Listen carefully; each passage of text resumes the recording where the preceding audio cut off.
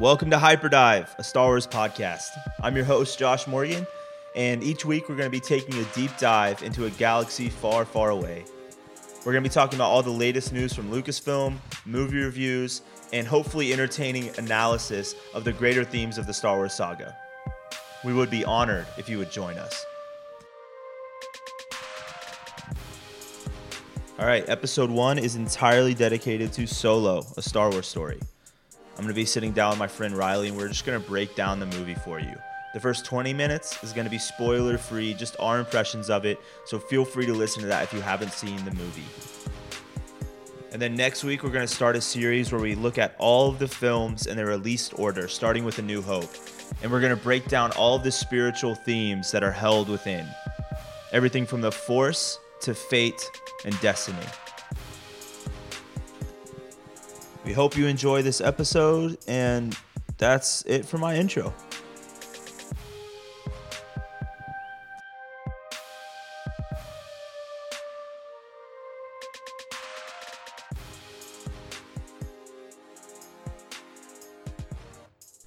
So Solo came out.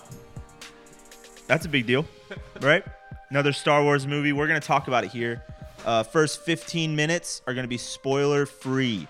So if you haven't seen the movie, you can still go ahead and listen, and then you can just stop at the 15-minute mark, and then everything after that will be full of spoilers. So make sure only spoilers. Yeah, only spoilers from then on. So make sure that you see the movie first, and then come back and listen to that. All right. So with me, I have Riley Roberson. What's up, Riley? Hey, I'm doing good. That's good, man. That's really good. So we're going to talk about Solo. Riley, what'd you think about Solo? First of all, I feel like the no spoilers part, I'm in order to not say anything about them, I'm thinking about all of them so that I don't say anything. But then at the same time, I'm thinking about all of them. So I feel this could be really funny. Just yell one. This could be really, really funny. I'm just kidding. I thought it was good. I thought I was scared because I think I went into it with all the context of they kept changing directors, and I was super nervous that it was going to be bad. And so for the first 70% of the movie, I was like, oh no, this is really bad. Yeah. And you know how if you go see a movie and not everybody's all on the same page, not everybody's as much of a fan, and if you're more of a Star Wars fan and you're watching it with someone who's less of a Star Wars fan, they're probably going to be looking at you the whole time you really like this, especially if it's a bad movie. Right. So I was just oh no, this is bad. But then about 70% of the way through, I started realizing wait, no, this is actually really good. And it kept taking turns where I was 70%? Yeah, I was scared most of the time. Wow. So 70% of the way in, you were like, oh my God, I have no idea. Is this good? Yeah, is I just felt some of the stuff that you would assume that especially stuff that's in the trailers Chewie and Lando and the Millennium Falcon, things that they have to introduce. I just felt like all those things were really rushed. Yeah. And so I was oh no, they're just gonna hit all of the Han Solo beats and then be done. And I was this is gonna be so bad. I was nervous about the really cheesy tie-ins. I was nervous that they were just gonna have these really almost prequel level, because the prequels kind of had those weird cheesy tie-ins. Yeah. Where they would tie things into the original trilogy in a really weird, awkward way. But they didn't do that. I felt like throughout the movie they had they used tact when they were introducing those things that you knew, certain elements about Han Solo's character. I was nervous that there was just going to be just scene after scene after scene of original trilogy references and oh, here's how Han got his pants. Yeah. And here's how Han got his vest. Yeah. And here's how Han got his hair. Right. I was nervous about all that, but they didn't do that. It was so not all of it was that straightforward. It was there was maybe one scene. We'll talk about that later. But there's maybe one scene at the beginning that was a little bit a little cheesy, right? A little bit. It definitely better than the prequels though, in terms because obviously it's not ideal to make the end of a series of movies first and then try to work backwards. That wasn't the plan, but the prequels didn't handle it well at all, because it was hey, oh, here's this. Yeah. You remember this from episode 5? Well, this is why. And you're oh gosh, this is terrible. It's so bad. But then I feel like there was kind of like Force Awakens, they didn't have to deal with as much of that because it was newer. But Rogue One, I feel like was, if there's like an ideal or like the epitome of having to fit between like rock and a hard place in terms of other movies that are already made, it's like, well, wait, like this one fits between 3 movies on either side, and none of the characters in Rogue One are in any of the original trilogy, so they all have to die. Yeah, kind of. So it's like that one. I mean, it kind of proved you could fit a movie into something really difficult, and where everybody knows what's going to happen, and still make it a little bit suspenseful and like enjoyable. Yeah, for sure. The only problem I had with Rogue One was when Dr. Afzan and Ponda Baba, the guys in the cantina in A New Hope, just walk up and they're in Jeddah and they're like, "Hey, look out! Watch where you're going!" And then Jeddah like blows up. So I'm like, did they get out? How did they like what is going on here? But yeah, that all stuff that went really well. What do you think about? Let's just start with the characters. So, what do you think about Alden Ehrenreich's performance? He seems weird. Like, okay, I like it overall. But I think it's because it's why, again, you're coming into it not like fresh, like you haven't seen anything Han Solo related before, and then you see it. I feel like if that were true, then we'd be working with like a clean slate, and I'd be like, oh man, this guy's cool, and like kind of like subtle and funny, and like doesn't take anything seriously. But it's not true. You're coming out of like Harrison Ford Han Solo, and so the whole time you're thinking about him, you're thinking like, is that something he would do? Like, is that something Harrison Ford would do in this situation, sort of thing? So I feel like you're kind of working at a deficit, because he not only does he have to be a good character in general, but he has to like live up to like someone who's already like pretty iconic. But overall, I thought it was good. I thought like he wasn't too jokey. I think a lot of people say newer Star Wars movies are bad because they add too many jokes in. Right. But it seems like the things that he wasn't taking seriously, and when he would like kind of make a comment about something that was happening during a serious moment, it seemed like that was like something Han Solo would do. Yeah. I thought he was super charismatic. Like I really liked him. Like, honestly, I thought Alden Ehrenreich was extremely charismatic. He was fun. I felt like he kind of nailed Han has like this insecurity in the original trilogy. Like he's secure, you know, he thinks he's really cool, but there's also this like underlying like kind of insecurity about him where he's always trying to prove himself, or always trying to be something. And I feel like he nailed that. He had this kind of swagger about him. He felt like Han Solo. He might not have necessarily felt like Harrison Ford, but he felt like Han Solo to me. I don't know how that like lines up, but I thought he did a great job.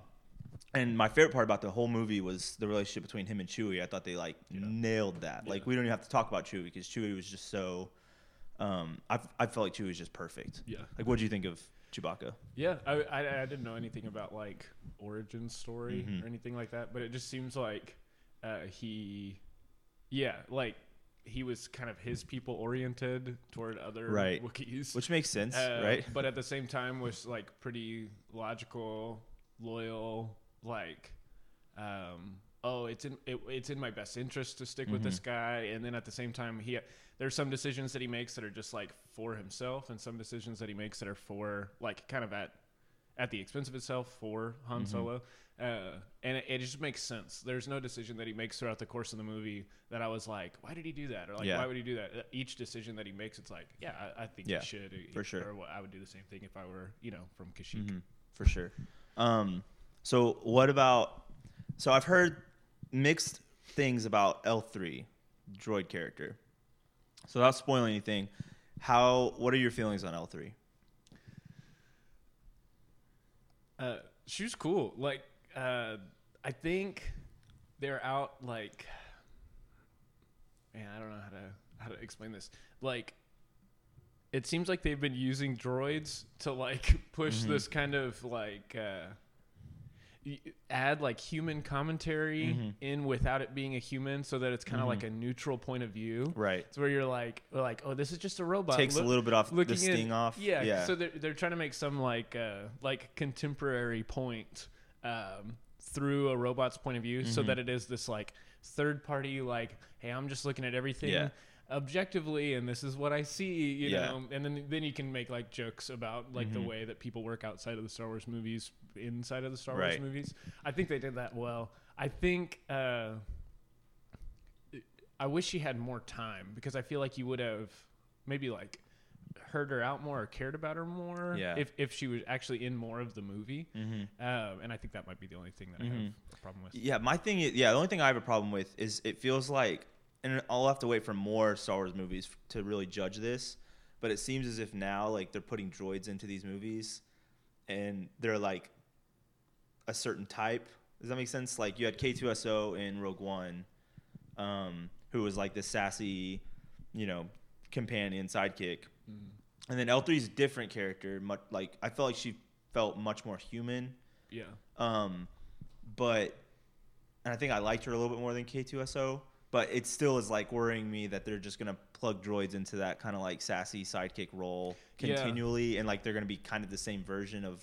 Yeah, it seems weird because it seems like R2 was just a regular character. R2's MVP. Yeah, so so it's like he just had his own storyline in the original trilogy and like had his own motives and like acted in his own accord. Right. Then it seems like there was some transition to where like the robot from Interstellar, TARS. Remember that robot? Okay, yeah. Where it's like he doesn't have a huge role in the movie. But he just kind of like plays off of Matthew McConaughey in Interstellar in a way that you're like, oh, I'm learning new things about Matthew McConaughey's character because of this robot. And the robot really doesn't matter. Like it helps, and there are certain parts of the movie where you're like, oh, that's good that the robot was there. Yeah. But not like R2, where he has his own like motives and plotline and stuff like that. So it seems like droids now are more like TARS than they are like R2, and they're more like just kind of a foil to help you understand like main characters better, like Lando or Han Solo, and they just kind of like play off of them, and they don't really play like a huge role. They definitely play a role, but not a huge role in like the actual storyline. Like R2 taking the Death Star plans, the whole original trilogy. You know? And R2 saving everyone's butt, like in every Over single and over movie. again. Yeah. Best R2 moment. No, never mind. So moving on, we're gonna talk about Tobias Beckett. He's like Han Solo's kind of mentor figure. What do you think about Woody Harrelson? It's cool. I think that might be the most. So Woody Harrelson is good, and the character was good, and like I thought overall it was good. But when I was thinking about what they were trying to do, that kind of felt prequel-ish. Okay. Like that kind of felt like, hey, we have Han Solo in the original trilogy, and we have this kind of origin movie. So all the ways that Han Solo is, we're gonna try to like tie it back to like he had some mentoring relationship where he's kind of like mimicking him or like looked up to him in some way, and that was the most like prequel-ish thing. It wasn't bad, I don't think, but to me it was like them really straightforward trying to explain like, hey, this is why Han Solo is the way that he is. You know? Did you like him? I liked him. Yeah, I liked him. I really like Westerns though, and he had kind of a Western feel to him that I felt like worked really, really well. I felt like he just seems like this guy who has not everything together, because he doesn't, but he seems like he's a guy with a plan, and he always kind of has a plan, and he's always moving forward. And he honestly feels a little bit more sure of himself than Han Solo ever does. Yeah. Does that make sense? That's true. Like even in the original trilogy, I feel like Han Solo's trying to be like Beckett, but he's not. He can't because it's not him. Yeah, he's trying to be like this guy, but he can't. He's not that guy. He can't really be him. So I feel like that worked. Because if they had Beckett be just like Han Solo in the original trilogy, like have this,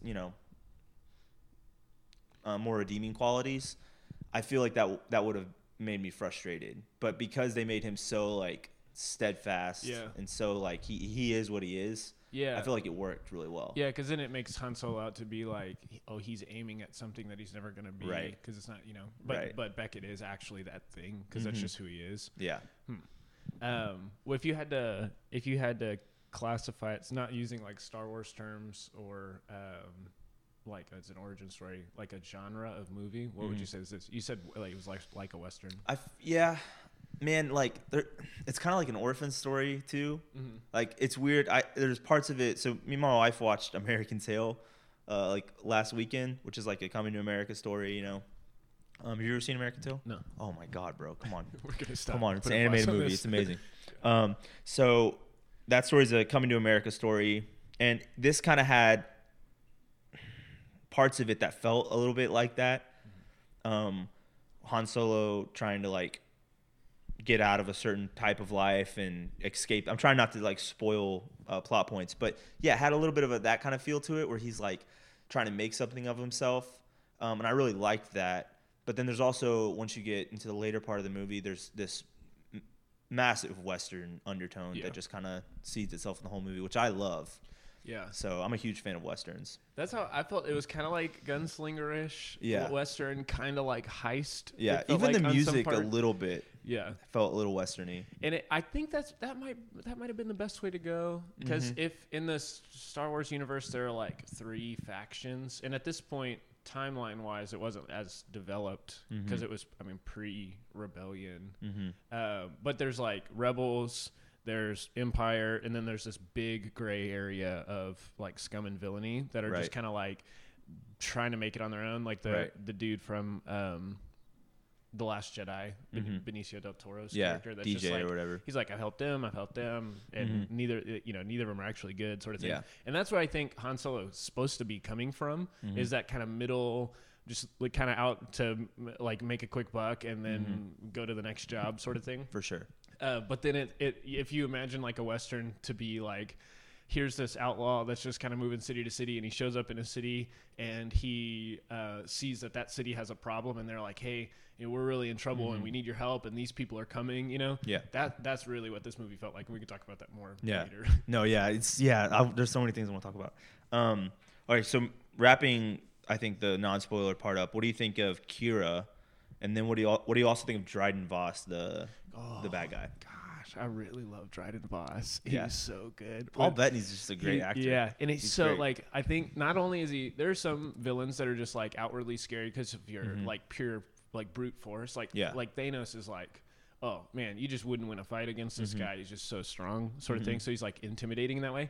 But there are some villains like Dryden Voss that are just like, they just make you uncomfortable, and you're, because the whole time, like what he's saying is not like, oh, brute force, man, if you don't do this, I'm gonna hurt you, sort of thing. Yeah. And he is saying that, but it's so much more subtle than that, and so much creepier. It was very much so reminiscent of like a gangster movie, like Goodfellas or like The Godfather, where there's these bad guys, there's these like bosses, and like, you know, they seem like they want to be your friend, but if you really upset them or you make them angry, it's like you don't want to be anywhere like near them. Something. Yeah. So I love Dryden Voss. What did you think of Kira?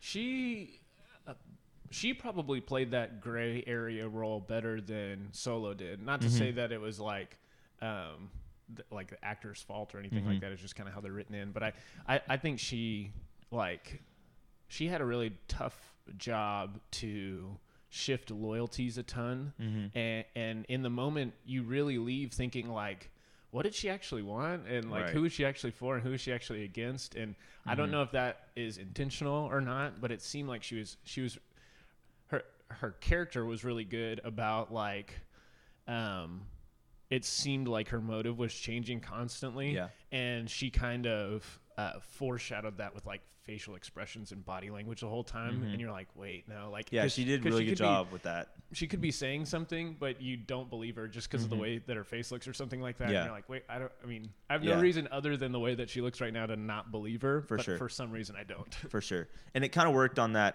because she's the love interest of Han throughout the whole movie. I think that's been in the trailers and stuff. Yeah. So it kind of worked on this like Indiana Jones type level, where in every Indiana Jones movie has like a different there's a different love interest, and it kind of worked on that level. And she also played this like noir style female character that has like this dark side that you don't really understand or know about, and you can't ever really fully trust her. But she also has like this giddiness to her at points in the movie that I felt like were kind of not misplaced, but it just kind of felt like, honestly, I could go either way, because the first time I saw it, I thought, okay, I don't know, that might be misplaced, this giddiness that like I feel like she's supposed to be this darker character and she feels a little like upbeat. And then the second time I saw it, I thought that it kind of added depth to her character. You know, like kind of thinking about what she's going through. It's like there's still this like kid from Corellia in her that is still there. Like whenever she meets Han and interacts with him, it kind of like awakens that a little bit. Yeah, I don't know. It's kind of like Winter Soldier with Captain America and Bucky, where he's like, Bucky, you remember everything, right? And Bucky's kind of like, yes and no, and like I'm kind of confused and torn because it's like I kind of know where I came from, but I'm kind of brainwashed and I kind of have different motivation now, you know. Yeah, I agree. So, what do you think about the movie overall? I think it was good. I haven't thought enough about it to like rank it. Yeah, for or sure. Like fit it in for somewhere. Sure. I'm definitely in the my normal movie phase is like literally don't think about it at all. Like block it out completely until the day of the movie, and then be pleasantly surprised and like, oh, that movie comes out today. So that I don't like dread the wait. Yeah, for sure. I see the movie and then I go on a deep dive to figure out what everything meant, like on the internet. So I saw the movie, but then I didn't do the deep dive. So this is all just like totally my opinion, and I haven't like thought enough about everything. Yeah, we'll get into some of that in the next section. I think I thought it was good because, like I was saying earlier, I went into it thinking that it was going to be really bad, and I even spent most of the time in the movie thinking it was bad. Yeah. So overall, I think that's interesting. I'm like, man, this was really good, just because I'm surprised, but it probably wouldn't break like the top 5. Yeah. Yeah, I'm still thinking about it. For me, though, I feel like this is what I want out of the standalone movies. Yeah.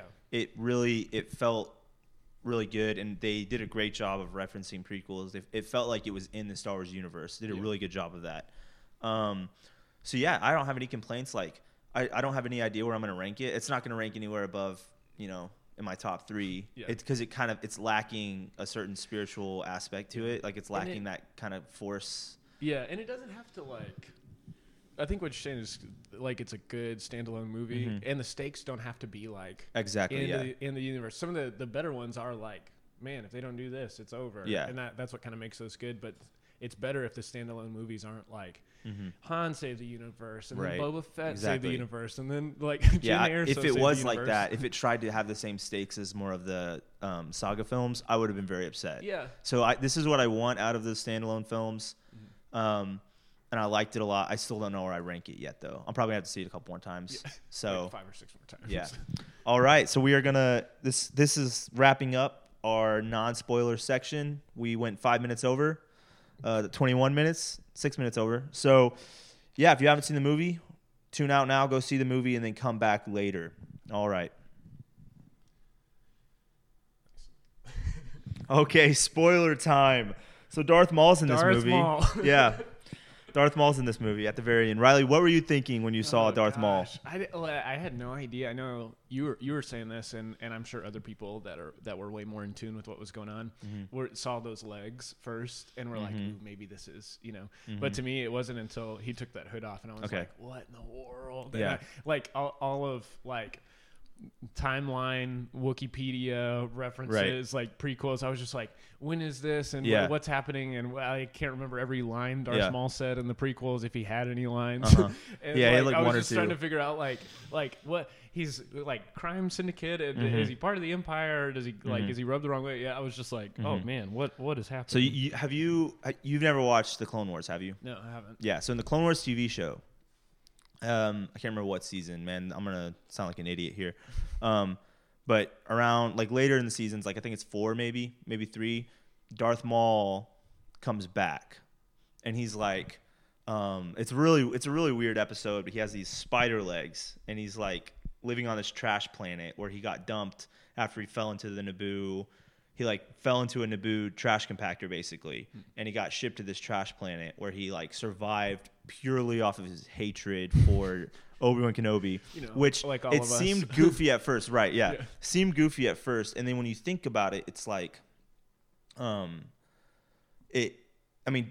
Vader is like a really good example where Darth Vader absolutely should have died, and he is also fueled off of his hatred for Obi-Wan Kenobi. And so he survives. What a jerk! Yeah, for real. What a jerk. So he survives off this hatred for Obi-Wan, this like dark side energy, and you find when you first see him in the Clone Wars, he's crazy. He's gone absolutely insane with just hatred, and then slowly over this like 6 or 7 episode arc, they start to kind of bring him back, and they give him these new legs, and they start to like repair his mind, and then he becomes like this. driving force of vengeance against Obi-Wan. And then like in later seasons, he comes back again and he's like leading a crime syndicate, and it kind of leads into those things.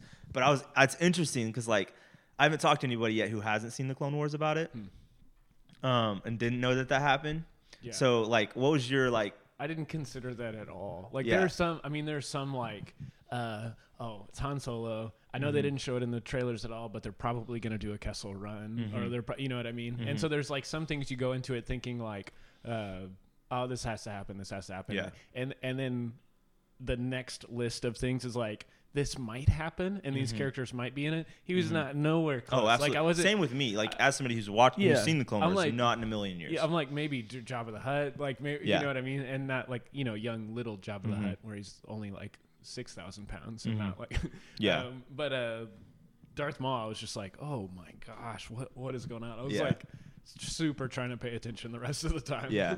Because they were talking about the whole movie. They were kind of like Dryden answers to somebody else. Like Dryden has another boss, and I was thinking about who that could be, and I thought like maybe the Emperor. Yeah. Or maybe they're gonna introduce like another bad guy. Like maybe this will be like a sequel thing, like where they like, but not in a million years that I think it was Darth Maul. But when I saw the robot legs, I was like, okay, that's this is Darth Maul.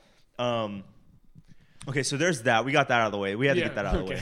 So I think we need to just like now just break down the movie going forward. So starting off, how did you like how they did the opening crawl? Because there's no opening crawl, but they have like the little text. Yeah, I like that decision. Standalone movies in general that don't have the like they did the long time ago, but they don't do the text. Yeah. And so it's like. So do you like that decision? Yes. Okay. Because it kind of frames it to be like this isn't a big episode movie. It's different. And I like that. The only thing that I miss is the music. Like I wish all the music was there. The feeling of an opening crawl in a Star Wars movie in theaters is just like the best feeling in the world. But it was cool. But I like the way that it started. It seemed like it kind of dropped you into the worlds and explained a lot of stuff visually before you. Yeah. And it sets it up. It's like, this is a lawless time, like those things with like the that. Same font. Lawless time, and it sets up this this dynamic going on in the streets of Corellia, where these orphans who don't have any homes, they're coming to this lady called Lady Proxima, I think. Yeah.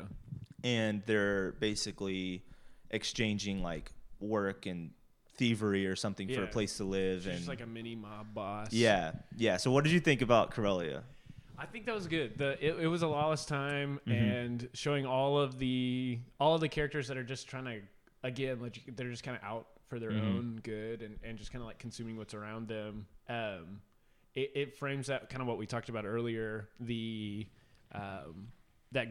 big gray area, especially like pre-struggle between Empire and Rebellion. If there is no order, then obviously it's almost like an order vacuum where like somebody's going to jump in and bring order to the galaxy. And is it going to be the Empire in a really tyrannical way, or is it going to be the rebels in a really like good way, or like a Republic in a really good way? And you have all these people in the middle, like Han Solo, and all these kids on Corellia that are like, man, we don't have the authority to be able to do anything, and so right now I just kind of have to like stay alive somehow. And so I think that really drops you into like exactly who Han Solo is like not very wealthy, doesn't have a lot of influence, and really is just kind of like making decisions that are best for him in the moment. Yeah, he's a survivor. Yeah, so I loved it. Like, I've heard certain things. One of the main things I've heard of people coming out of this movie is that they don't necessarily like Corellia. They think the movie moves a little weirdly in that.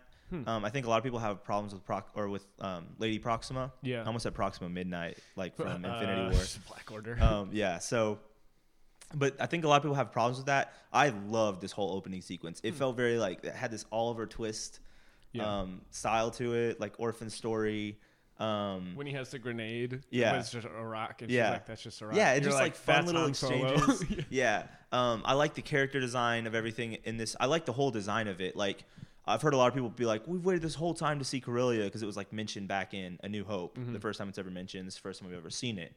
And a lot of people are like, we've heard about Corellia this whole time, and we just see it's like a dump now. And I liked Yeah. it. I mean, no planet, like, I know some of the planets on Star Wars are extreme, where it's just like, this is ice planet, the whole thing's ice. Right. Like, this is a Absolutely, city planet, yeah. the whole thing's city. Whole thing's jungle, yeah. I don't think every planet has to be that way, because like, sure. if you just think of any city, it's like there are nice parts, there are bad parts. Yeah. It's not like a homogenous That's what I got. thing, Yeah, because they're saying that they call it the controlled zone or something, and they have to escape the controlled zone. Him and Kira. So yeah, I got that. It was like this really crappy part of Corellia, and they had to like get out of it, but it's like controlled by the Empire. Yeah, and I mean, it's also a ton of the like iconic Star Wars ships are made there, like Corellian Corvette or like the YT 1300. It's for like sure. those are all made there. So if you can imagine what it would be like. I guess like maybe the closest analog would be like some city that makes like a ton of cars, and Detroit? it's just like so it's just like there's a lot of like factory, a lot of workers, a lot of like for sure people in parts like just kind of roaming around that are all, you know what I mean? And I thought, hey, this is kind of just kind of like the slums on a really heavy manufacturing planet. It's like this is kind of what it. I liked it a lot. So Han Solo starts off with him. He's on the run. He's hiding from people. He has this speeder first off, which the speeder was dope. That's cool. I love the speeder. Absolutely. So he's hot wiring this thing, like real hot wiring it. It's like an actual car hot wiring. Yes. Steals it. He is hiding from people. He goes away. He parks it in an alleyway, gets out, goes in this building. You're like, what's going on? He's like looking for someone, obviously. It's funny because there's a bunch of kids in there. Yeah. Like little kids. Not nearly as close to them as So I'm like, is he like the one that like has like refused to leave the nest? Like, is he like? Yeah. Is he like? Well, you mentioned it was like it kind of felt like an orphan story, and to me it was like, that seems like just terrible, like orphanage type thing where it's just a bunch of kids that have to be there. Yeah. And he was like on the very, very old end, kind of in for sure a way that's like you're about to age out of this and you have to do something. And he's like, man, what am I going to do? And he has these plans. I thought it would start with him trying to get away. Yeah. And so when he parked and went back into the place, I was like, what are you doing? You must, you must be like looking for somebody or something like that. Right. And did you notice like all the little kids that are sitting there playing or something, or they're looking at all of their scrap that they got, and one of them said something like, oh, this will give me like a quarter portion or something like that, kind of tying in with the Rey and Force Awakens thing. Yes, where she was trading in parts. Yeah, which was a huge thing for me because kind of going to the Force Awakens really quick, there's this look that Han Solo gives Rey in the Force Awakens that when I first saw it and when everybody first saw it, it's when they're first flying into Takodana to see Maz Kanata's castle, and Rey is like, oh, I've never seen this much green in the whole galaxy, right?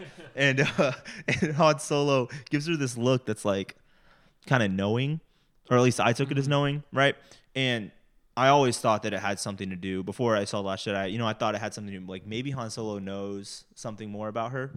But after seeing this movie, I feel like they did a good job of kind of tying Han Solo and Rey together in a weird way, where honestly her story is like pretty similar to his story. It's probably more similar to his story than it is Luke's story, honestly, because she's enslaved. She is she has to scavenge for things in order to survive, and he kind of has to do the same thing in order to survive in the streets of Corellia. And Luke has a, he has a family. He has a nice home. Like his dad's not there, his mom's not there, but he has parent figures. Yeah, he's just upset. He wants to get off, and she's like kind of enslaved. So for me, I felt like that kind of connected the bridge and added a lot more depth and like meaning to The Force Awakens almost, which I love The Force Awakens already. But just that relationship between Han and Rey, I felt like they added a lot of depth in that area. Did you get that at all, or like? I didn't. I mean, now that I think about it, now that you pointed out, I'm like, yeah, totally. Like since, it seems like they're playing with that with Force Awakens and Rogue One and this movie, where it's like, it's not just a happy-go-lucky kid. For sure. That's like, oh man, what do I want to do with my life? Yeah. Oh, I want to fight for the rebels. Yeah. So it's like, and it's not like a kid who's enslaved, but is like the happiest kid in the universe. Yeah. Between like Anakin. Between Rey and Jin and Han, it's three people that are kind of trapped. Yeah. Just like systemically, like that's just what they grew up into, this thing where it's just like we didn't really have any control over the position we're in, and also we don't want to be part of the rebellion, but then they end up coming anyway just because of like exterior influences. For sure. So now that I think of it, it's like, oh yeah, that totally is there. Yeah. And it also reminds me of the little kid at the end of of Last Jedi. The Last Jedi, Yeah. where he's like looking up and he pulls the broom over. Yeah, and you're like, it's "Wait." interesting because like you think about it. I really like how this movie makes you feel the Empire without the Empire being the main villain, because that would have been terrible. Yeah. But it makes you feel their presence because Which is probably how the characters feel too. Where Yeah, they're for like, sure. Yeah.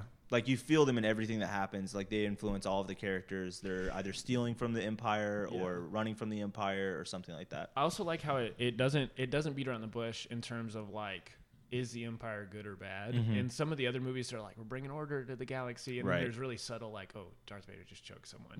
Yeah. But in this movie, it's like, no, they enslaved Kashyyyk. They like terrorize these people. They're killing these people, sort of thing. And it's very clear like they are the bad guys. And I think that's a theme that they're playing with in Solo is like, are you a good guy or a bad guy? Yeah. And he's like, neither. But they're like, that's not an option. Yeah. You know?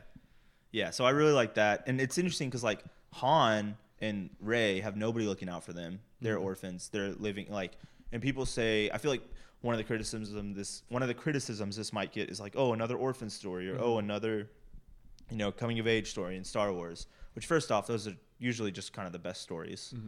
But also you kind of have to have an orphan story because it's either Han Solo is going to be a super wealthy guy who's in good with the Empire, or he's going to be an orphan living on the streets and trying to survive, because there's really no middle ground with like a regime like that.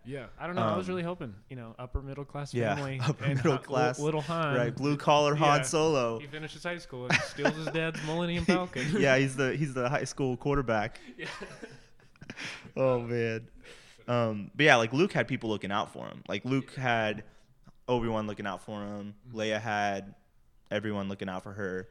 And so that kind of makes it make a little bit more sense of to why Luke had a little bit better of a life. And again with Rey and Jyn and Han, the people that are in mentoring relationships with them also want something else from them too. For sure, whether it's good or bad. Like if it is this Lady Proxima person, then like she doesn't actually care about Han. She just wants what'll bring him. Or like Saw Gerrera doesn't like, he absolutely does care about Jyn, but at the same time he's like, and also I want you to do this. Yeah, he's a bad father figure. He's like he left her or something in a battle, and she's like, "You left me." He's like, because I care about you. He's like, "You're stronger now, right? Yeah. Right? Hopefully. You survived, right?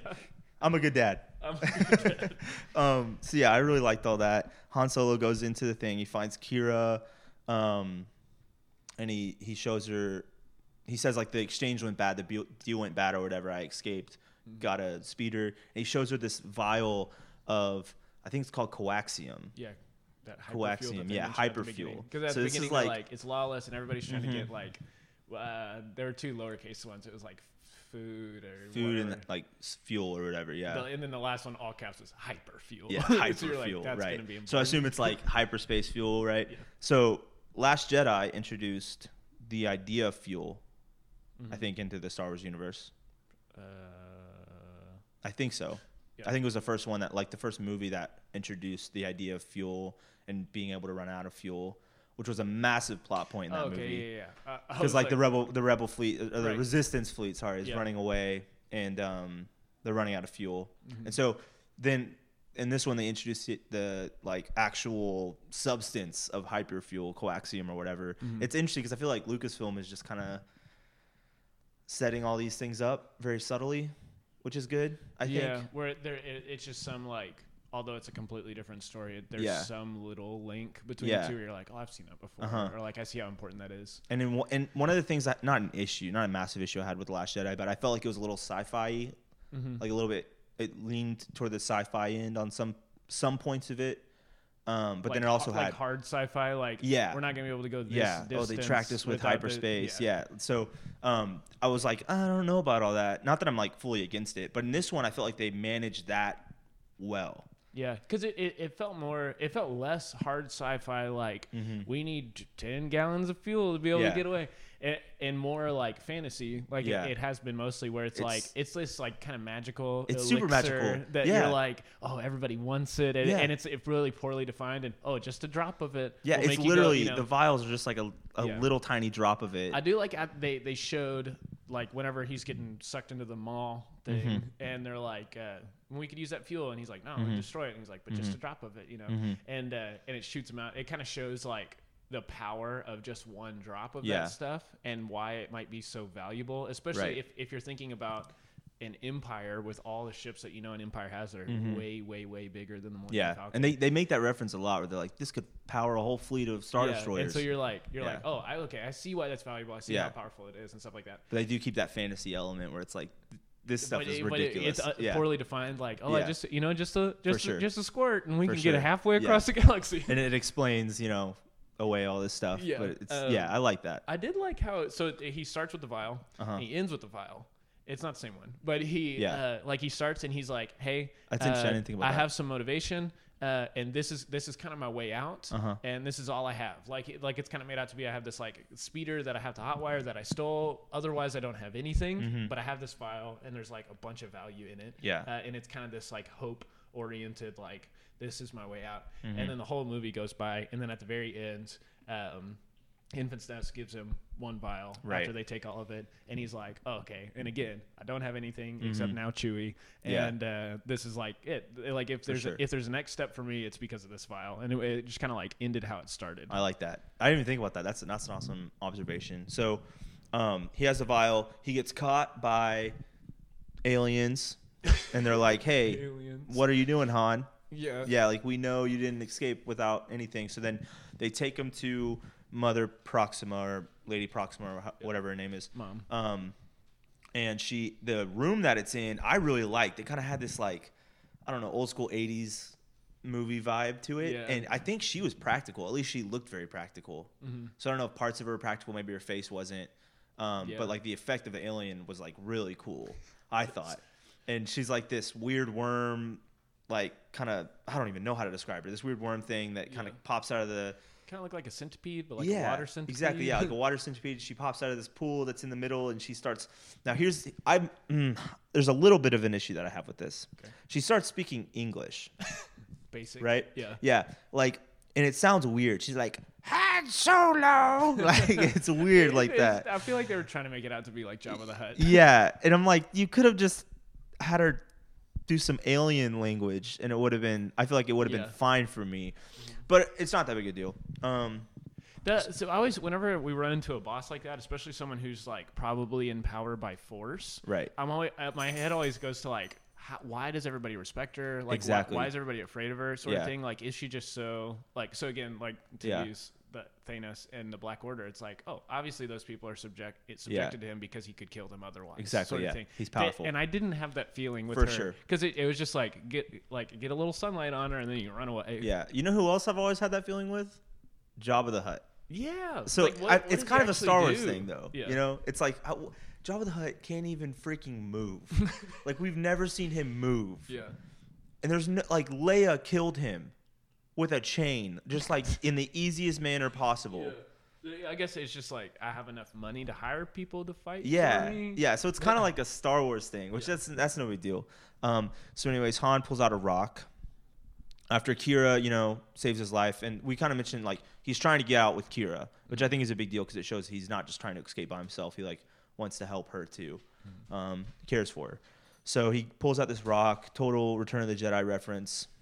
He goes, clicks it with his mouth, pretends like it's a thermal detonator, and is like, "I'm gonna blow us all up."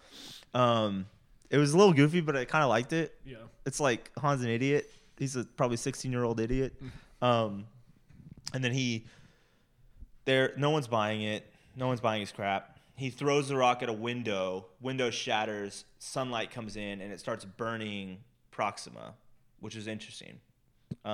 She dives into the thing.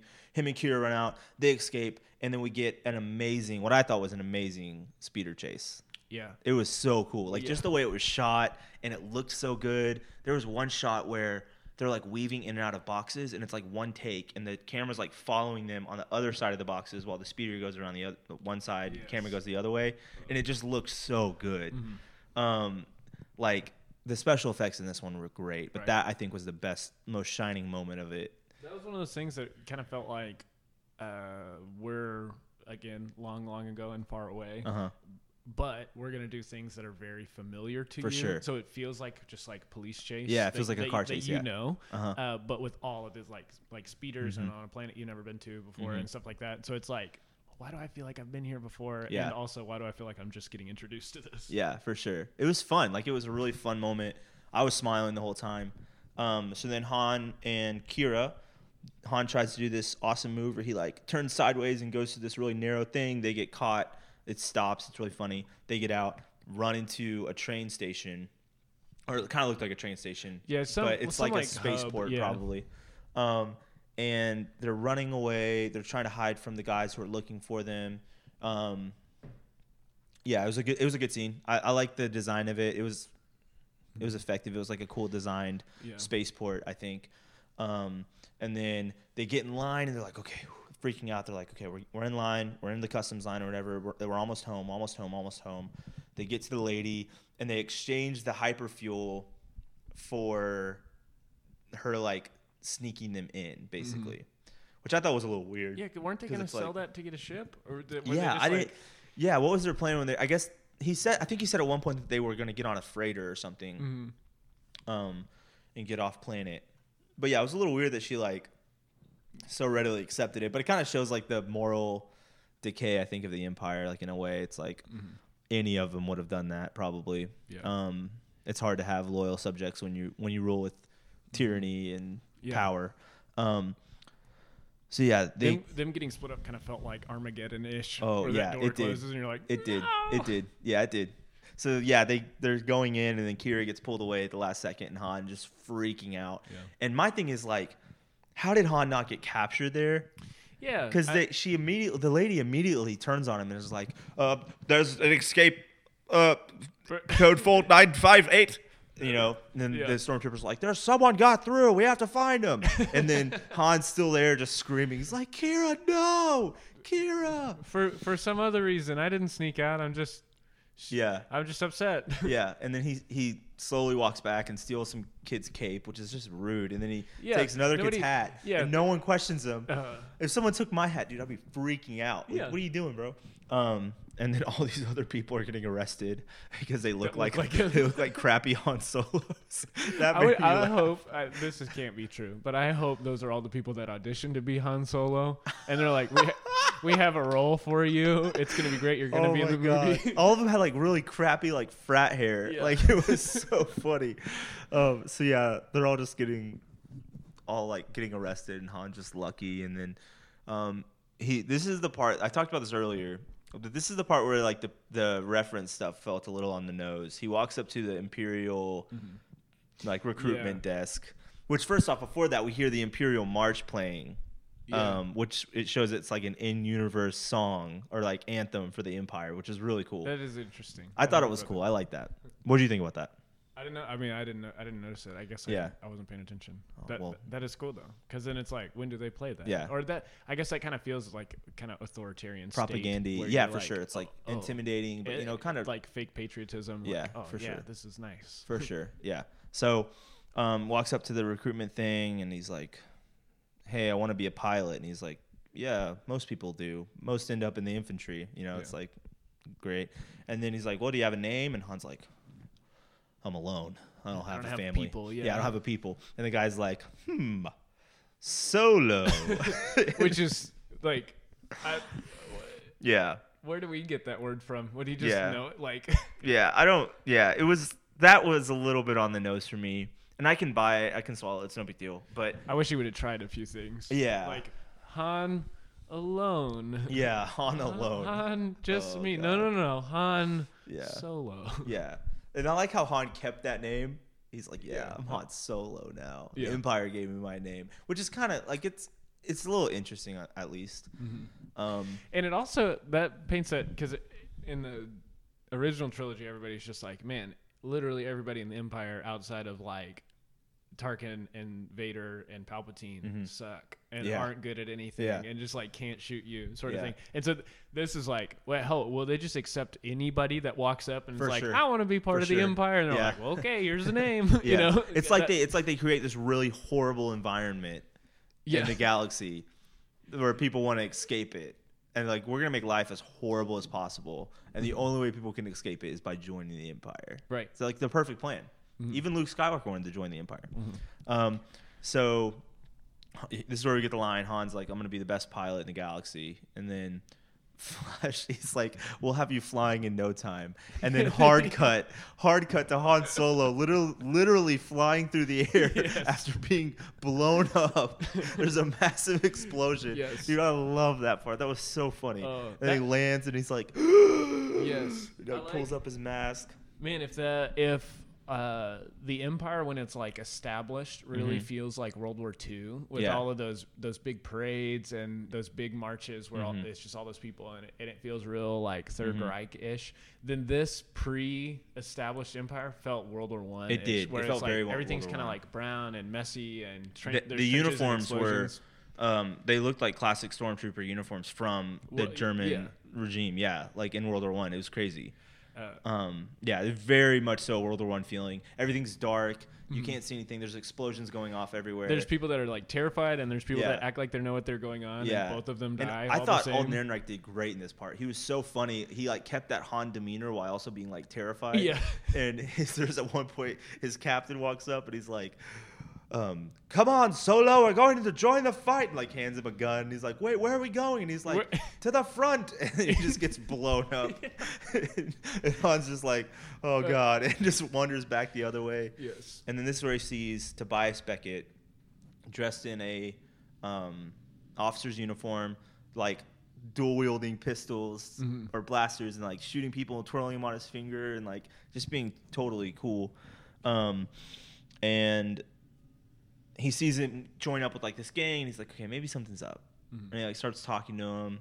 Yeah. And it, for Han's like character arc, it's representative of he's in this super chaotic time and he literally is asking like, where do I go? For sure. And then he sees Tobias Beckett, who we've said is like a mentor relationship with him. So it's like, like maybe in my life this is the most chaotic part of my life, for sure, and I'm wondering like which direction do I go? And then it's like, oh hey, here's this like super cool like a gunslinging mentor. I'm gonna go that so way. he's like being awesome, and then like you kind of meet there's like cool banter between like it's like him, Val, and Rio, who is the other like alien creature, but you don't know that yet. And anyways, Han's trying to like get in with them, and then like a hard cut to the end of the battle. Han follows them. They do cool stuff. I really like the whole design of this whole scene. I very much so felt like World War I. Even the music had this World War I feel to it. And so then afterwards, Han, like after the battle, another commander comes up and he's like talking to Han. Han's not taking any of it. He has this cool line where Han's like, "What are we doing?" And he's like, "What do you mean? What's our objective?" And he's like, "To bring peace and order to the galaxy," or something like that. And Han's like, and to destroy the hostiles. And Han's like, "It's their planet. We're the hostiles." Yeah. I really like that line. That was great. So he's super sassy, and like all the soldiers walk off in one way, and Han just turns around and walks the other way. Goes and finds Tobias and just totally annoys him to death. Like I kind of like that. Han's like just continually pestering this guy. Yeah. And it's funny because it's kind of reminiscent of Luke in a way. Like Han is kind of like Luke in this moment where he's like annoying the hell out of the like mentor leader, like the cool guy that he wants to be a part of his gang. Except Han's a little bit more like attached, I think. I think Luke kind of doesn't really like Han Solo much. Yeah. But Han is just like all over Tobias, like totally wants to be a part of his gang. He tells him he's going to turn him into the officer if they don't let him in on what's going on. And then Tobias just totally flips it and like gets him arrested. And this is where they're like, feed him to the beast. And he gets thrown into a mud pit. Now, what did you think about this part? It felt like Luke with the, what is that thing called? Oh boy. With the Rancor? Yeah, the Rancor. In Return of the Jedi? My credibility is No, you're shot. good, bro. You're good, bro. But it felt like that at first, and I was like, how is he going to get out without the Force? Yeah, for sure. And then like a split second later, I'm like, oh, this got to be. Yeah, so you realized like pretty early it was like Chewie. I liked it because it's almost like a double reference to Return of the Jedi, because like there's that scene where Luke gets thrown in with the Rancor, and then there's also that scene where Han's blind, and he's in that holding cell, and Yeah. Chewie comes up to him. He's like, "Oh God, oh!" It's kind of like that. So yeah, Chewie comes out. He's muddy, dude. Chewie looked awesome in this scene. Right. Like the It's costume finally- looks so good. Yeah, finally, like, because he's supposed to be, and everybody all the characters are very scared of him and intimidated. sure. And they're like, don't mess with them. Don't mess with the Wookiee, yeah. But up until now, he just kind of looks cheesy in Yeah. every movie where you're like, oh, well, he Yeah. just looks big and awkward, and it's Yeah. like clearly a dude wearing a onesie. Like I'd But- take him on my pickup team, but like he doesn't look very athletic or coordinated. But this one, he actually looked like, oh shoot, this is actually a scary dude. And Yeah, dude, he was laying into Han. So him and Han start fighting, and it looked great. So they're fighting, blah blah blah. Chewie's like gonna kill him. He's like sinking him into the mud, like gonna murder him. And then Han starts speaking Wookiee. which was really bad. Yeah, it was weird. It was a little like, weird. It was funny though. Like I enjoyed it because it was just hilarious. Like when and somebody it starts speaking shocked. Spanish and you're like, Yeah, this is but it's like terrible. really bad Spanish. Yeah. And it just kind of shocked Chewie out of his like, I'm gonna murder you state. And he's Yes, like, what the? what are you What doing? the hell was that? I took 2 semesters of. That's so funny. It's so yeah. Which- Chewie stops. So again, like the whole story significance wise, I feel in the moment it's like this feels so awkward and weird, but at the same time it's like, okay, moving forward, it explains like you can understand it, and also Han never speaks it ever again. For so sure. it's like, okay, But you know he understand- can. It's like I you know understand he. why you would never speak this again because it sounds like a fish. Yeah, for sure. But it also like, okay, this is how he like knows at least a Right. little bit how to speak it. So that's good. So then they come up with a plan. They escape. They like do this whole thing where Chewie punches the thing. It falls. The soldiers fall in there. They die. They get up out of the pit, escape, run in opposite directions, and they're tied together by a chain. And so Chewie just like destroys Han, and I love that. And then they end up meeting up with Tobias Beckett. We keep moving because for time's sake. So then they go to I can't remember the planet. I can't remember the planet name. It's never said. I looked it up though. But they go to the snowy planet as a crew with Tobias, Rio, Val, Chewie, and Han. All go to this planet. Snowy. They're doing this heist. They steal an Imperial ship, and Han and Chewie take a shower together. That was a little weird. Yeah. It was a little strange. It was funny though. Yeah. So they get to the planet, and then they kind of scout out the train, and then they have this really cool campfire moment where they're all sitting around a campfire. It's kind of like cowboy western, and they're all talking about motivations and things. And what did you think about that? That was one of those where it was like where does Han come from? And you're like, oh, this is them trying to say like, hey, here's Beckett like flipping his gun around, putting it in his holster, and he's like, oh, will you teach me how to do that?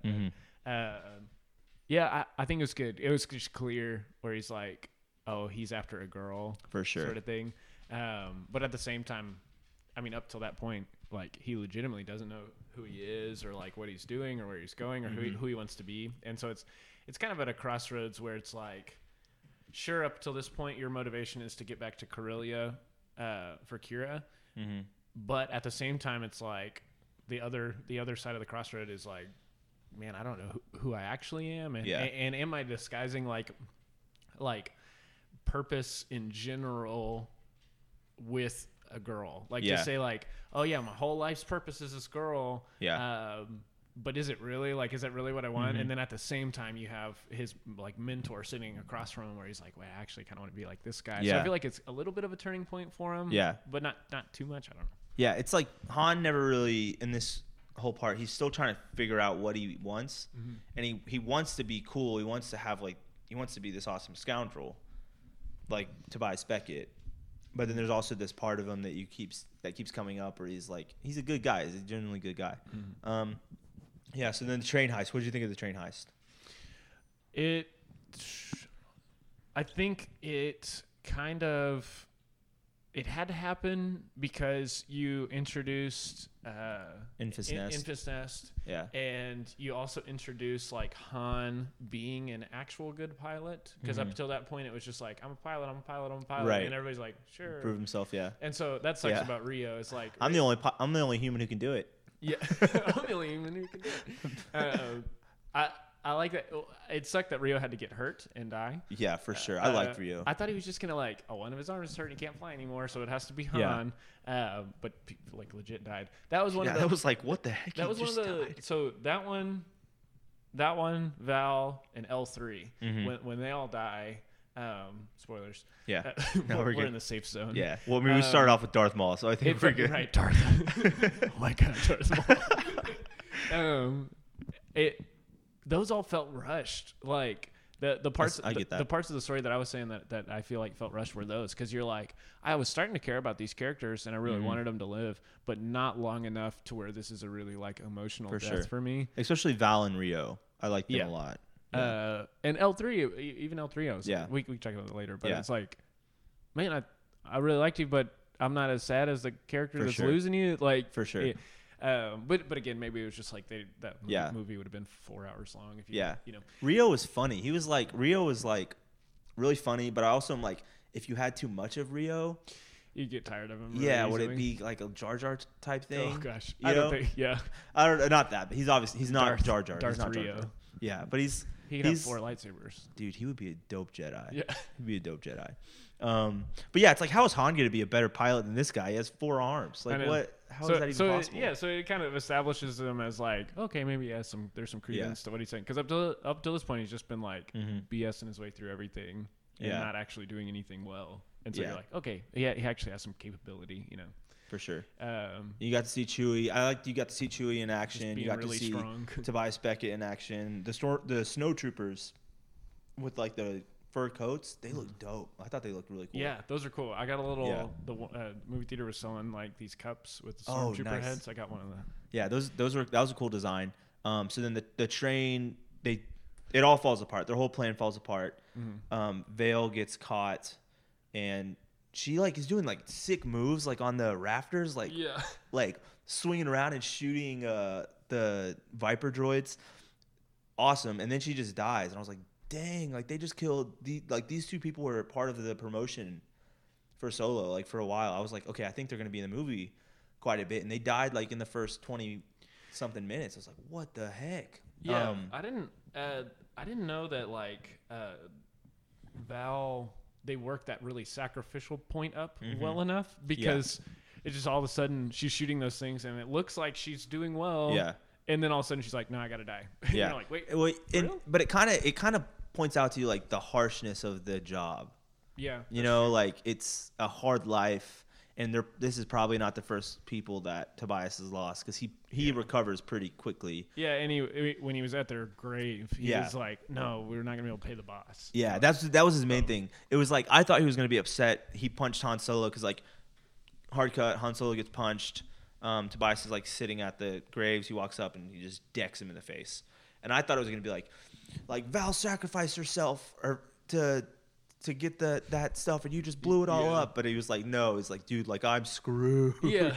He's like, Dryden Voss is gonna kill me. Yeah, which is, I guess again is a good like character point for him, where he's just out for himself the whole freaking time. Yeah. So you get that. And then that's when they come up with a plan. They're like, well, the only thing we can do is go to Dryden Voss and try to negotiate with him. So then they go to the barge. I didn't like the design of this like ship. It was weird looking. It was very weird looking. It was just straight vertical, like weirdly shaped.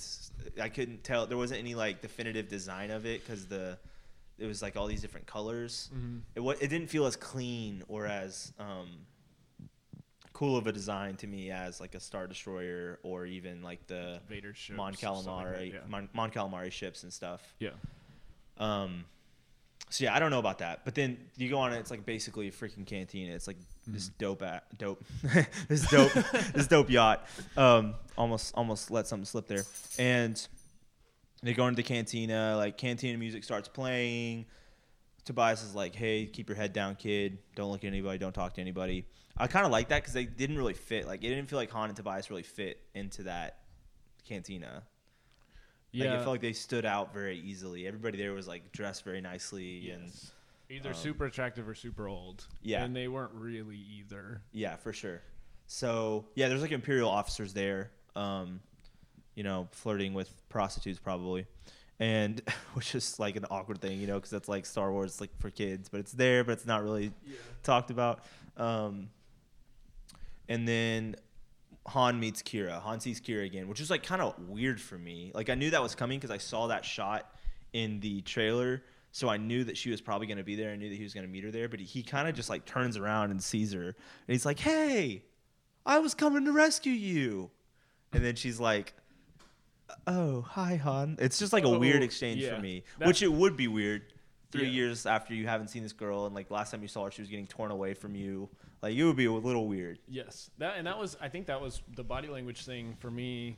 That was the very first part that you're like kind of unsettled because for sure you're like, wait, shouldn't she be like super excited? Yeah. So something else must be going on. Yeah, she did a great job that's what I thought. Emilia Clarke did a great job acting, because she kind of hinted at stuff without ever saying it. Because you can't really say, if anything really bad happened to her, you can't really say it in this movie because it's a kids movie. Right. You can't really do a bunch of exposition that's really dark and ominous. But she does a good job of conveying that. Where Han asks her at one point, he's like, "How did you get out?" And she's like, "I didn't." And then she immediately goes into like something else. Never mind. Yeah. Anyway, so they come up with this plan. Dryden Voss goes up there, and they all meet together. They introduce Dryden Voss, where he's like, "Oh, he's with somebody right now," and he kills him. Oh, he kills him, this is and then he puts these little knives on this table. He's like, "Bring these to my steady. I might need them later." You're like, "Oh God." So then they all go up to Dryden, and he's like classic, you know, like bad guy. He always put his hands all over the people that he was talking to. For sure, like dude, yeah. And that's like uncomfortable because I'm not comfortable with people putting their hands on me like that. Yeah. But if you're with that guy, it's like he's taller than you. Yeah. He's got like a hand on your shoulder and a hand on your chest, where you're like, oh gosh, he's just so he's very handsy bad guy, and he's just all about like dominating the conversation. He's just like constantly wanting to dominate stuff. He's like, all right, you better come up with a plan. And Tobias is like, I'll pay you back. Like, I'll work it out. And he's like, no, I need a plan now. And they come up with this whole plan kind of on the spot. It felt a little weird to me. It was like, I don't know. I could buy it because Kira was also trying to help them come up with the plan because she obviously doesn't want to see Han just die. Maybe. Yeah. Because again, she's like very skewed. It's like, was she just using him or was she not? I don't know. But yeah, it did. Dryden Voss kind of seemed between two. It wasn't like he was the head of a crime syndicate and he could just like, you didn't do it, I'm going to kill you. Because he's like, I am also worried about paying my boss. For sure, yeah, because he has a boss. So it's like he's half trying to be this like authority figure that's like, you need a plan, and half being like, I need a plan too because I need to pay somebody also. Yeah. So they come up with this plan to go get unrefined coaxium from Kessel, take it to a place where they can refine it. I really liked Alden Ehrenreich in this part. I thought he did a great job, just like flying by the seat of his pants through this whole conversation. He's like, "What about unrefined rifaxium or coaxium?" And they're like, "What?" And he's like, "Right." Waiting for somebody else to pick up the thread and help him out. So they then are like, "Well, you're gonna need a really fast ship to get from there to like, there." They're like, "Oh, huh." You know, everybody knows what's coming, and so then they go to this cantina, which like is it on the same planet? That was my thing. Like it seems a little convenient that everything is on that same planet. Like I'm not sure that ship is there, which it's probably there because they're expecting Tobias to deliver. But then if that cantina place is also on the same planet because it was snowy when they walked in. Yeah, I'm not sure about that. It could be, but it couldn't be. So that was a little like.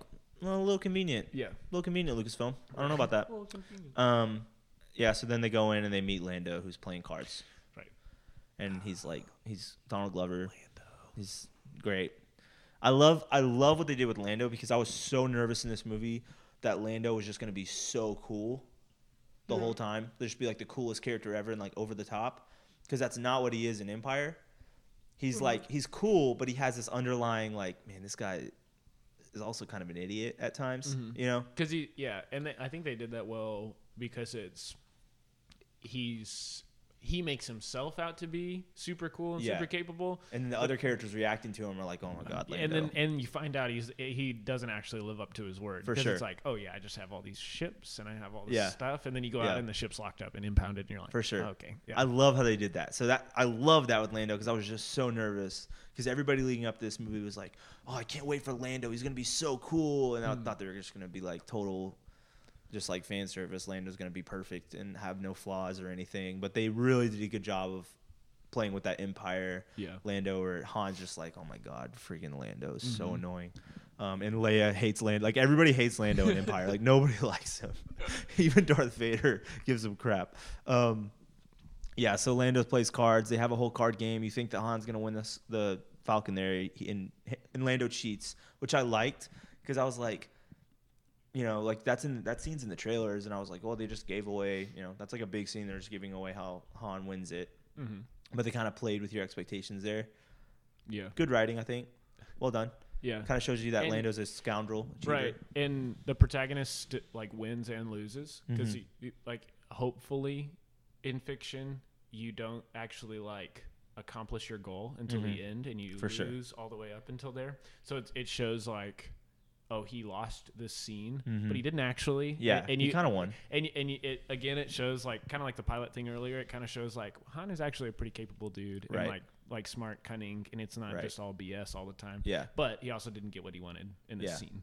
I loved how Han and Lando acted after the game, because Lando immediately went into just like totally devaluing Han and being like, hand. And then he's like, Kira, what are you doing with this little boy? Yeah. Like talking about, and Han's like sitting behind him. Han's like fuming. He's so mad. I loved that whole scene. And then we learned that, like, little Easter egg, we learned that Tobias Beckett killed Aura Singh, which she's like a bounty hunter in Clone Wars, and she also is in Phantom Menace when she's like in the pod race, like classic pod racing scene. You know, you see like the sand people like up on the cliffs and they're shooting down, and then you see like this bounty hunter and she's like looking through binoculars. That's Aura Singh. So anyways, you find that out. Little fun stuff. Which again dates it a little bit, I think. Yeah. Because between Darth Maul's legs and that, you're like, okay, this takes place like after 1, during 2, like. So, yeah. So like, then from there on, they get back to the ship, and like you said, like they go back to the Millennium Falcon, and it's like locked up, and this is where you meet L3, and she's like. There's like a droid fighting thing, which doesn't look interesting at all. Like the droids are just boxes, basically. Yeah. They're just like the classic like astromech droids or like junk droids or something, and they're fighting. It doesn't look interesting or fun at all. But she's like trying to rescue them and save them. You learn that she's like all about rescuing droids and like droid liberation. And then they're going out to the Falcon. And what do you think about like all the dialogue between Lando and L3 there, where they're like going back and forth? I don't know. It was one of those where they say up front like you could wipe her memory and kind of change the relationship, but he's like, I don't want to because she has navigation thing, which comes back up later. But yeah, again, I think it was one of those to make points. Outside of the Star Wars universe, inside of the Star Wars universe, that are little bit more contemporary, where it's like, hey, some of the things that are going on in the world outside, you can apply them to what's going on inside and kind of give commentary back and forth. It was funny whenever she's like, "Oh, Lando's obviously in love with me, but I don't like him." Carol's like, "How does that work?" It's like, It works. Dude, like, what? What? And, like, Lando obviously cares for her. Yeah. So, yeah, moving faster, we get to Kessel. You see, like, the maw, I think he calls it. Not the maw. What does he call it? The maelstrom. And, like, you see the planets gliding super cloud that just covers everything, and they have to, like, fly through that. I thought that was dope. Yeah. I thought it was a really cool design. It sets that, because from my point of view, when they mention the Kessel Run, it's just like, feels like a relay race. Yeah, I thought it was gonna be a race. And you always everybody always makes the mistake of thinking of it as time and not distance, like parsecs. And so it just feels like this, like, oh, you just went from point A to point B quicker than other people. But this kind of set the scene of like, this is tough, and like, for sure, nobody, even the best pilots, like wouldn't like stray outside of this little channel. Yeah, and it looked cool. I like that. So they get to Kessel. It seemed a little easy. This whole heist scene took like 2 seconds, honestly, in the whole scheme of the movie. It like took no time at all. It seemed a little easy. Yeah. they get to Kessel and they meet this Pike, and he's from the Clone Wars too. So this is a animated character coming into like live action, which I thought was cool. Or animated alien coming into live action. And they do like the classic trope, Han and Chewie are locked up and they're like pretending like they're slaves or prisoners. And Kira and L3 and Beckett, who's wearing the Skiff Guard outfit from Return of the Jedi that Lando has, which is cool. They go back in there and they set up this whole heist. Pretty simple stuff. Like it's just pretty straightforward. And I don't know if I like the design of Kessel or not. Like it felt very contained. Does that make sense? Like the mind felt very small, very contained.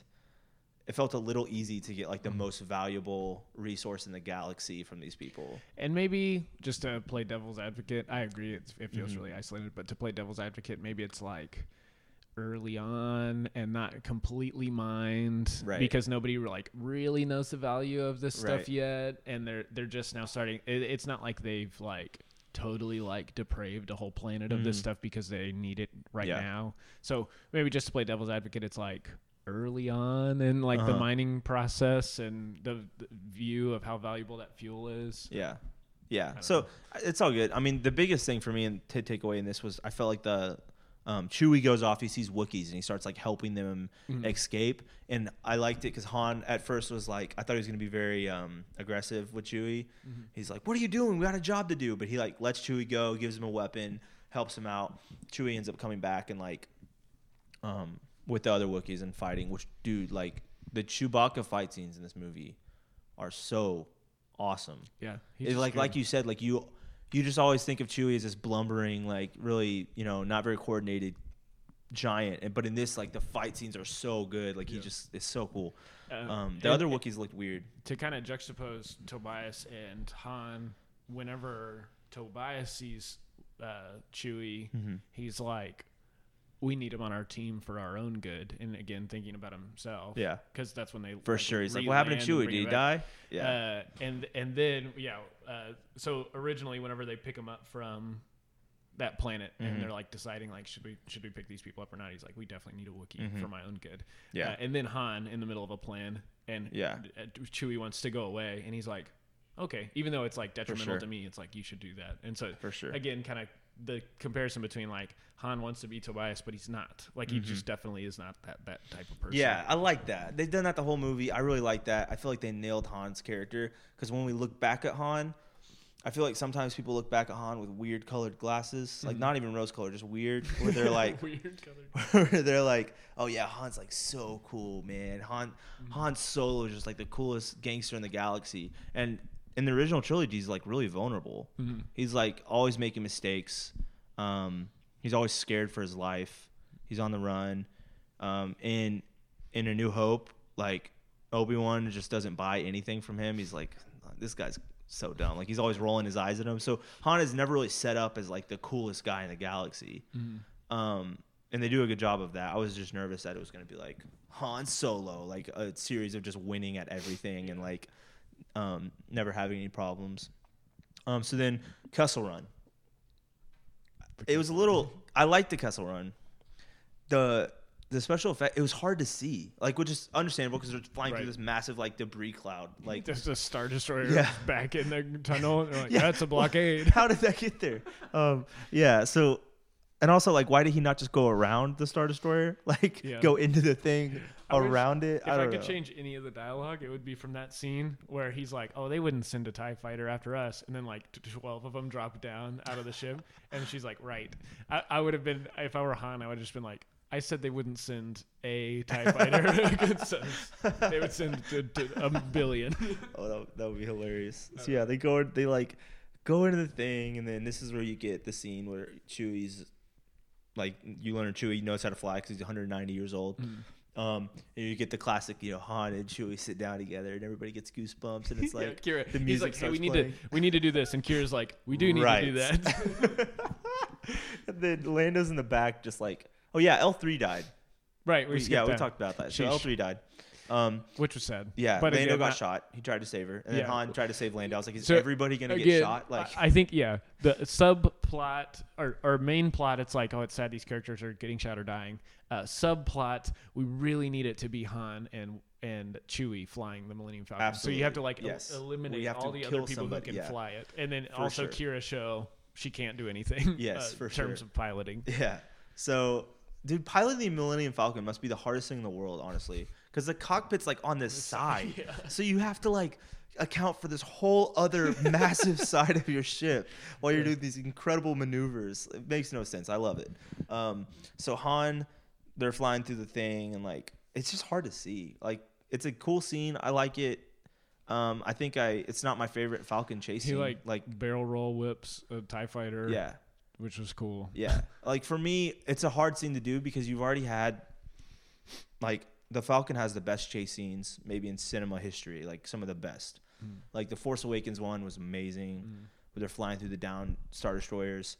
You have like A New Hope has a little bit where they're trying to escape. It's not really a chase scene, but then you have like the meteorite field, or the meteor field, or asteroid field, or whatever.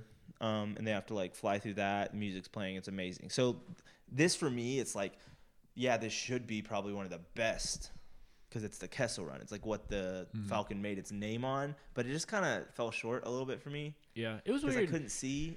I don't know. It made me think when they are getting like drawn into the mall. It made me think: was there a time in the writing process where there wasn't a giant alien dude? Yeah. And if so, like, it made me think like it was just a scene where he's getting drawn into this gravity well, and there's no suspense other than like. For sure. We're just getting sucked in. And so somebody was just like, what if there's also a big, like, New Hope? Yeah. That's where they like land in the That's Empire, yeah. Where they got the worm comes out. Yeah, it's like, what if we had one of those? Also, like, trying to fight him to add. Yeah. That was a little weird to me, too, because it, like, I don't know if this is, like, a special effects problem, but I couldn't really tell the size of it. Yeah. Like at first, the first shot you get, it looks massive, and it's like you're right, lightning strikes. Eyeballs. Yeah, like lightning strikes in the background. You can see like the outline of it, but you don't know what it is, and it just looks huge. It looks like a massive like mountain, and then you see its eyeball, and then like there's shots later where it's getting sucked into it, where it doesn't look that big. So I don't know, like it just didn't. I like the idea of it. I don't have a problem with like aliens living in vacuum of space. I think that's actually a interesting like fun fantasy thing. But it just looked weird. Like I don't know. That's my whole problem with this whole sequence is I just couldn't see anything really well defined. It just kind of didn't work super well for me. And then they plugged the Calaxium into the hyperdrive, and fly out. It doesn't work. Yeah, it doesn't work. I was like, what the frick? So in that moment, I really appreciated that because in that moment I was thinking like, he's gonna make it out. Like you see these characters again. You see the Millennium Falcon again. There's no way that they don't make it out of this. So why should I feel any sort of stress in this scene? It brought some stakes. Then when it didn't work, I was like, oh wait, no, I don't know what's gonna happen. I thought they were gonna get like sucked in or something and then like shot out the other side or like some weird crap like that. So I think that was like that. I really appreciated that it didn't work immediately because I was like, of course they get out. Yeah. So then it gets out. I don't know what that stuff was that was closing. Like I have no idea what that was. Because when they went through that channel at first, he said something about it was like these are planets. Oh, okay, that makes sense. And so it's like maybe that was the maw is just like the epicenter of the planets colliding, and so it's like it's like closing. That makes sense. Which then it kind of like reference the scene at the beginning when he's like, you remember when I tried to take that speeder through the wall? And she's like, yeah, it didn't work. Stakes are a little higher this time. Yeah, and so then it also kind of matches this like.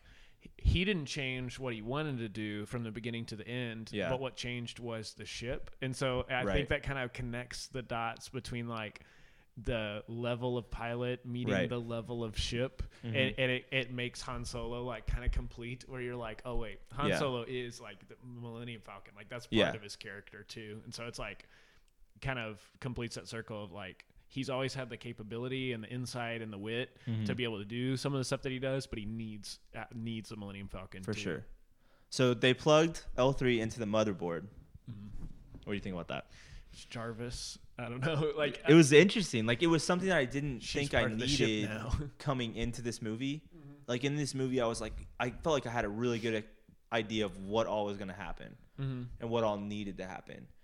But that's something I never thought about, even though it's talked about in other in some of the movies, like where C-3PO like fights with the Falcon at times, like in Empire, like he's talking about how the Falcon's are really sassy, its computer's really sassy. Yeah. Oh yeah. Yeah, and then there's parts in like like Return of the Jedi when Lando's flying, he's like hold together, baby, and he always refers to it as like this. Interesting. Which I thought that was just a Lando thing, but so it added like value in things that I didn't think I needed, which was cool, and kind of unexpected. Or like things that you didn't realize were unexplained, like because you can go from some stuff in the original trilogy where you're like, oh, this is unexplained. Where did Han come from? That's probably what they're going to talk about. Right. But thinking about the Lando thing, calling the ship baby, you're like, I didn't know that was an open-ended thing that could have gotten explained. So it's cool because it adds value to the Falcon, and the Falcon's obviously still around. I think it's going to be a part of Star Wars for a while. It's still going to be in Episode 9. If they blow up the Falcon in Episode 9, I'm going to riot. I was about to say it's an X-wing, the board game. And they have like an option. There's like 2 now. Okay.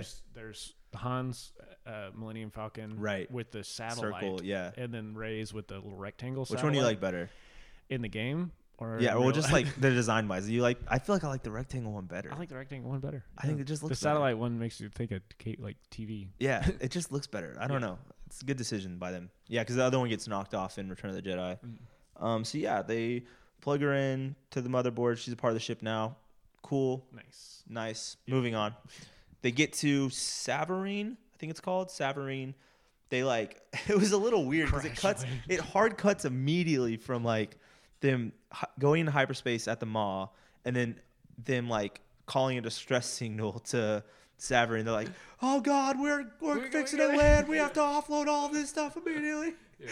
And then they're like, we're here. Han has never had a good history with radio communication. It's so true. In A New Hope, when he's like, hey, how's it going up there? And he's like, it's good. How are you? Everything's fine here. Yeah, so that was like, what the frick? And then they land, but the Falcon is like totally effed up, just destroyed. So there's not even landing gear, so they just plop down. Awesome exchange between Solo and Lando, where they're like, Han comes up and hugs him, and he's like all smiling, got that cocky smile. And he's like, Lando just looks at me, he's like, I hate you. And then Han says, I know, which is like call back to Empire. This is great. And then Enfys Nest comes out. We find out all this stuff about her. What did you think about the reveal of Enfys Nest? So at first I thought it was Tobias's daughter. Okay. With Val. Yeah. Because I've heard people thought that too. Oh shoot. But then she references she mentions her mom dying during like kind of a rebellion-ish type thing. Yeah. So I was like, okay, maybe that's not. Definitely not. But I thought so at the beginning. I'm very pro just good characters in general. Yeah. And again at the beginning, whenever I thought it was a bad movie, I still thought the characters were really really cool. Her design, Enfys Nest design was so cool. Yeah, that's gonna sell toys. Absolutely, for sure. And so I was like, dang, this is a super intimidating character that like seemed really strong. Did you think it was a boy the whole time? I think so. Yeah. Okay. And maybe it's just because you're led to believe that. What's interesting is they leaked that it was a girl before the movie came out. Like they didn't leak it. Like they told people like this is a female character. I don't know if that was like trying to get, I don't know, like more like let people know there's more female characters in this. Like this is a really cool looking female character, which is not a bad thing, but it's frustrating whenever it's like I already knew that going in. I feel like that the reveal was that it was this little girl. Yeah. So I was surprised, but then it was so it wasn't what crossed the line for her wasn't. Oh, I met an opponent that's as capable as me, so I should probably explain what I'm trying to do. It was whenever he called them marauders. She's like, wait, no, we're not. Yeah. And so it was like, it wasn't like she was just trying to fight everybody. It was like she legitimately had a purpose. And this is what felt like a Western to me. Absolutely. Was that Han Solo rolls into this random planet with his own motives, and he's there for his own reasons. And you show up, and there's this little colony of people that are like, hey, somebody's coming, and they're the bad guys, and we're the good guys, and this is why we think so, and we need your help. And that really felt like Han Solo, like for sure, traveling cowboy. That's like, should I stay and help him, or should I leave? And he stayed. Yeah, and I love the scene where he's talking to Tobias, and he's like, we can't give Dryden Voss that coaxium. Like he knows he can't do it, and he's trying to make a deal with Tobias. And then it cuts to Kira and Enfys Nest, and they're like, what is he talking about? And Kira goes, he's going to help you. Because she mentions earlier how she's the only one who really knows who he is. And they showed that in the trailer, and I was like, that sounds kind of ominous. But then in reality, she's like, you're a good guy. You're not, he's like, I'm not a good guy. I'm not a good guy, So I like all that. And then the plan was a little weird to me because they make the point. Took the coaxium up there. Yeah, they made the point to not tell us the plan. Yeah, which is good. I like that. But it was a little strange. Like it didn't make a ton of sense to me. Like what was the actual plan? Were they just gonna kill him? I don't. Yeah, like that must have been it. Like they were just planning on killing Dryden Voss. Because they bring the coaxium up there. They make him think that they didn't bring the coaxium up there. He obviously told Beckett the wrong plan. And he had the DL-44 in the box. Yeah. So it's like it all worked out, but I still don't know what the original plan was, which is that's frustrating to me. That's something I feel like happens a lot in movies like this, where the plan never works out. Like that's the rule. Right. It can't work out. Yeah. So, but you never really understand what the original plan was. Yeah. So yeah, I felt weird about it because it's like he knew Enfys Nest was gonna get ambushed. Yeah. Like Han did. Yeah. But he didn't know by who or for what reason. Like why Dryden would know, because he was surprised that it was Tobias that helped. For sure. And also Enfys Nest knew, and they kind of coordinated that. Yeah. And they gave the people their suits. And yeah. So that was a little like, what? It was weird. But it's not the point of the scene. I think the point of the scene is an awesome fight between a three-way fight between Kira. It's awesome. Well, first off, we'll back it up because like when Tobias finds out that the coaxium is there, he shoots everybody in the room. He's like, I'm the only one who wants to have a blaster when I'm thinking. And then he makes Chewie carry the coaxium, and he exits and he gets in the elevator. And there's an awesome scene where the elevator is closing. And like Han is like, oh God, oh God, oh God, oh God, oh God. And as soon as it closes, they both jump. Yeah, they both jump to get weapons. Yeah, and Han totally like chokes. He misses like 5 or 6 shots. Like what a loser. that was the scene. So the kind of outlaw invitation and the scene in the yacht. Those were the ones that flipped it for me. Where I was like, I feel like this is bad and rushed. And then I get to that point where it's like, man, this is actually really good, because from my point of view, it was shifting loyalties like crazy and motivations like crazy the whole time from that scene, from the beginning of Enfys Nest showing up, which again, I forgot because they put the little, what is that thing called? The beacon, whatever, on the Millennium Falcon. And they're like, oh, they're going to bring it right to us. Right. And I totally forgot about that until they showed up and it got quiet. And I was like, oh yeah. So from that point on, it was just like, well, Enfys Nest wants the coaxium, but then it's like, no, I'll actually like win over some allies too. And Kira's like, you're a good guy and I'm for you, and then also I'm against you. And Han's like, we're just gonna get here to get this stuff refined, but then also no, I want to stay and help. And Tobias is like, we're gonna get it refined, but no, I'm gonna leave because I can't, And so it's like every character changed their mind, if not once, like twice. Yeah. In that scene, and I was like, dang. And it was clear to keep up because it explains it well. Like Tobias is like, no, I'm gonna kill you. No, I'm not. No, I'm gonna kill you. Because you know what I mean. And I really, really liked that. It just felt really layered. Yeah, it was good. It was good. And then so you have the whole thing with Kira. Kira first off like attacks Han. Yeah, which was weird. You think like because she ends up killing Dryden Voss, and Han was about to kill Dryden Voss. So it's like, why don't you just let him? Yeah, I don't know what that was about. That was just strange to me. So, anyways, yeah, she does a cool move where he stabs her sword and it like sinks into her sword. His like knife does, and then she swings around and like hits him in the chest. Pretty dope. It was a good fight scene. Nothing major, but yeah. So she dies, and then she's like, "Oh, Han, go get Chewie. You're gonna need Chewie." And then she's like, "I'm getting the jewels because we're gonna use the jewels to get our ship." And then Han's like, "Cool, all right, sweet. Yes, this all works out." Like Han's and so she's happy. like trying to get him to leave. Yeah, and he's like, "Well, come with me." And she's like, "No, go get out of here." Yeah. So then Han gets in the elevator. Elevator shuts, and she just gets this look on her face, like, never mind. Yeah. So then she goes over, grabs a ring that Dryden Voss had, put the ring in the console, and a hologram shows up. Who is this? We talked about it already. So, Darth Maul shows up, and Darth Maul. Honestly, I've seen it twice. I can't really even remember what Darth Maul says. The only thing I remember is him saying, like, we're going to be working really closely. Yeah, we're going to be working really closely together. You get the idea that he's the mob boss. He's the leader.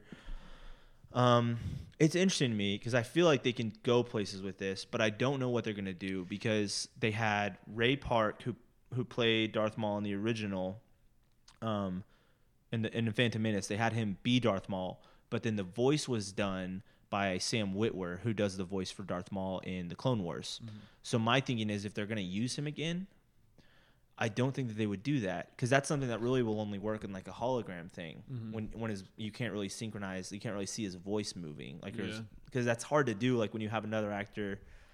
Yeah, I don't know. I was kind of left like I want to see a sequel. Like it sets up a sequel. It does. But it like where are they going to go with it? Yeah, it sets it up to where there could be a sequel, or there could be like a Boba Fett movie, which I'm not saying I necessarily want that, but there could be a Boba Fett movie where he works closely with Darth Maul and Kira. Because he is also same, like, crime syndicate. Yeah, right? So, like, maybe it won't connect on the Han Solo level, but maybe they could continue those storylines on another film, which they could do that.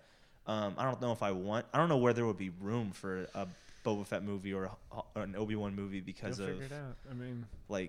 I mean, there's all these new movies coming out, all these new things that they've announced. I don't know how they're going to find room for that. But the only thing in that scene that I really have a question about is... Obviously, she decided that she was going to take Dryden Voss's spot. Yeah. But when?